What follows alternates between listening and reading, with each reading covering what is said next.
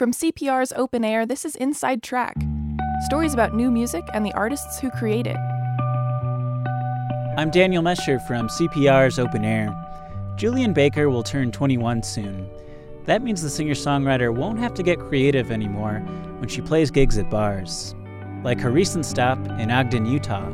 I had to play on a roof because I could not set foot in the bar being underage. And so to get to the stage, I had to climb up through a fire escape.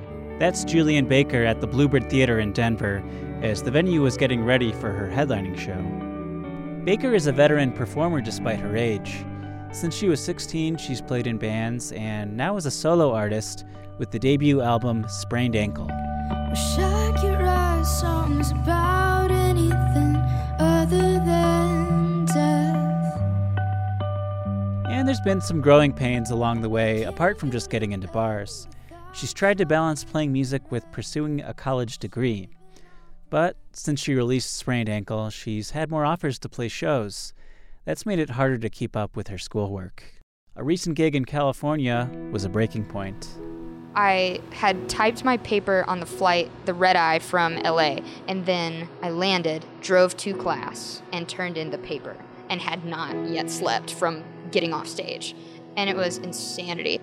So she decided this summer to put her English literature studies at Middle Tennessee State University on hold. But words are still very important to her, especially her song lyrics. Her album depicts her struggles with depression and substance abuse. I'm sick, there's more whiskey than blood in my veins, more tar than air in my lungs, the strung out call I make. The Tennessee native is careful not to sugarcoat any of these painful themes. I don't want it to glamorize the romanticized bearing of scars that I think contributes to this cyclical cultural obsession with darkness in a way that is unhealthy.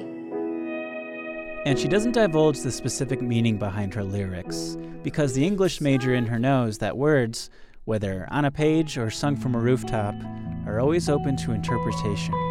I'm a firm believer that the listener has the final word, and the song is about whatever it's about to you. But I hope that people will take something of understanding, validation, and comfort in it, not just abysmal nihilism, you know. Should have said something, but I couldn't find something to say. So I just said nothing. Sat and watched you drive away. Baker hopes to finish her college degree one day, but for now, she's playing shows full-time, whether they're inside the club or up on the roof.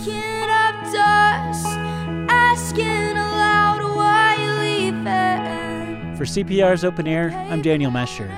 Find more new music discovery at openaircpr.org. If you like what you heard today, we've got more Inside Track episodes on artists like Odessa, Deerhoof, and Adia Victoria. You can subscribe in the iTunes Store or the NPR Podcast Directory. Also, check out our other podcast, Open Air Sessions, featuring exclusive music and interviews from the CPR Performance Studio. Nothing new, but I thought I meant something.